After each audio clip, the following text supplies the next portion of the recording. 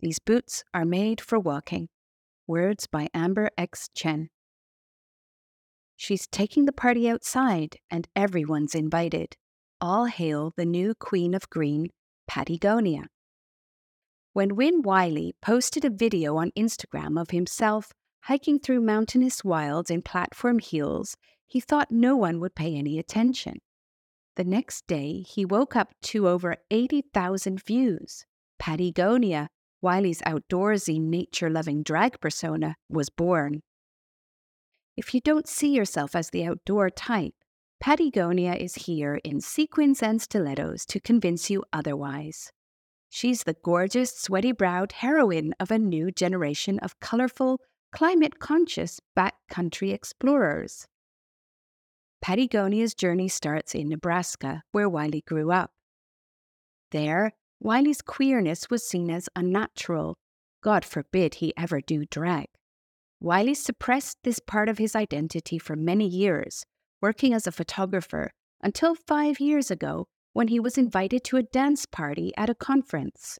The only requirement to attend was to come as whatever you wanted to be. I was like, fuck it, I'm going to do drag for the first time. So I put on heels that night and the worst makeup you've ever seen, Wiley recalls. It was such an incredible evening to liberate myself on the dance floor and to be who I was. I was so into it and also so terrified by it, but I knew I was onto something, he says. But I knew I was onto something. What Wiley wasn't thinking about at the time was the fact that this was a photography conference, and 400 photographers were taking many photos of the party, including Wiley's drag, photos that would make their way back to conservative Nebraska. Upon his return home, Wiley remembers being shunned. I lost a lot of the world that I thought I knew, all because I did drag once, he says. As a pick-me-up in this difficult time, Wiley went on a backpacking trip with a few close friends, where he decided to bring back out the heels he had worn at the dance party and hike in them. Wiley's friends videoed the moment, in what would be Pattie Gonia's debut appearance, the name a playful nod to the bucket list destination in South America. Since then, Pattie has grown to become a fully fledged eco-activist unlike any other, combining style and sass to reach new audiences with her environmental message. Her posts feature instantly shareable slogans like, "Sustainability, bitch," and "If you feel dead inside, get the fuck outside." It's a vision that's also made visual, interwoven into every look, with statement dresses of single-use plastics or upcycled tents, entire costumes inspired by leaves, or even a meadowlark, the state bird of Nebraska. The overarching story is also one of what you can achieve when you not only stray from the beaten path, but fashion your own, blazing a trail that others can follow. And follow they do.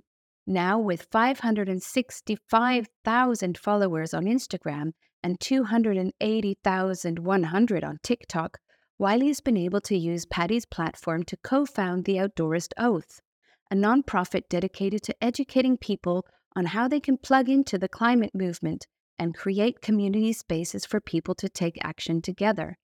With smiles, glamour, and bags of community spirit, the aim is to foster not only a more fun climate movement, but also a more inclusive one. Because for this activist, interest in environmental action is closely connected to outdoor access. Many posts feature Pattie in stunning outdoor settings, strutting her stuff atop rocky cliffs, on the shores of mirror-smooth lakes, or dappled by sunlight on shady forest paths. You can almost smell the trees and can't help wanting to be right there with her. Yet, the outdoors isn't a place where everyone feels equally welcome or at home. There are so many barriers between people getting outside, when we think about it too from a cultural lens, Wiley says. I was told growing up the outdoors is for masculine, strong men. Unless you're going to be that, you don't go backpacking, you don't go outside. Historically, access has also been marred by exclusivity.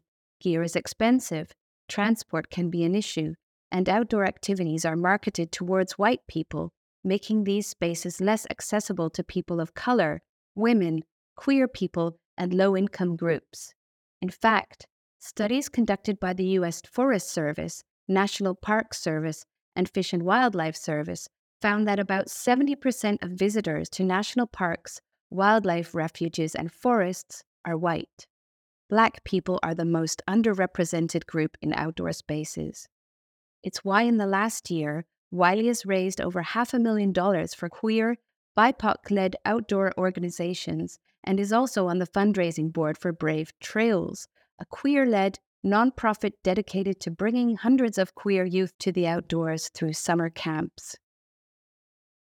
As a photographer, Wiley got to spend a lot of time in nature, but with a nagging feeling that he was observing it, capturing it, using it, rather than becoming part of it. Over the past 4 years with Pattie, I've truly gotten to see what life can be like when you feel connected to nature, when you don't see yourself as different from nature. People's tendency to imagine that we're separate from nature isn't just a missed opportunity for a more joyful life, Wiley says. It also enables the extractive excesses of capitalism and colonialism, and is part of the reason why humanity now faces a climate crisis. He has mixed feelings about working as part of capitalism by producing sponsored content for brands in order to raise money for communities and causes. Wiley says, "It feels like the solution we've made to work with a broken system and try to Robin Hood it as much as we can, but it still feels like pushing a giant boulder up the hill." Capitalism also has a habit of encouraging us to think of ourselves as individuals, and that it is you against the entire world, he adds. I want to create spaces and engage with people in a way that celebrates community, that creates that thriving meadow that recognizes every person for who they are and what they can bring. For Pattie Gonia, her platform has always been a way to do that, by bringing people together in person via community-building events. Like the flowers in the meadow, the people at Pattie Gonia's events come from all walks of life, whether they be climate scientists, researchers, or nonprofit leaders. People Wiley believes don't get celebrated enough for the important work that they do. Community is everything, Wiley knows. I grew up in a church in Nebraska that preached unconditional love, community, and equality, he says. And I feel like being part of a church system that always overpromised and underdelivered has really inspired me to create almost a church-like format to what we do. We call our drag shows church. It's time to celebrate, to be in community with each other. It's the actual community that we were promised, but never got, and so we're creating it ourselves. As a queer performance art, drag fits perfectly into Pattie Gonia's vision for community-centered and inclusive climate actions. According to Wiley, drag, as a freedom of expression in self, is truly for anybody. You have this playground where anything is possible, not just with gender, but possibilities in this world, Wiley explains. I want to imagine a world where there are climate solutions, where we are building community, fun, and joy around the climate movement. While Pattie has been such a personal journey, it's also been so unbelievable to share it and truly have Pattie, I think, kind of represent a community in a way, Wiley says. I feel like the luckiest girl in the world. I also feel like it's only just the beginning.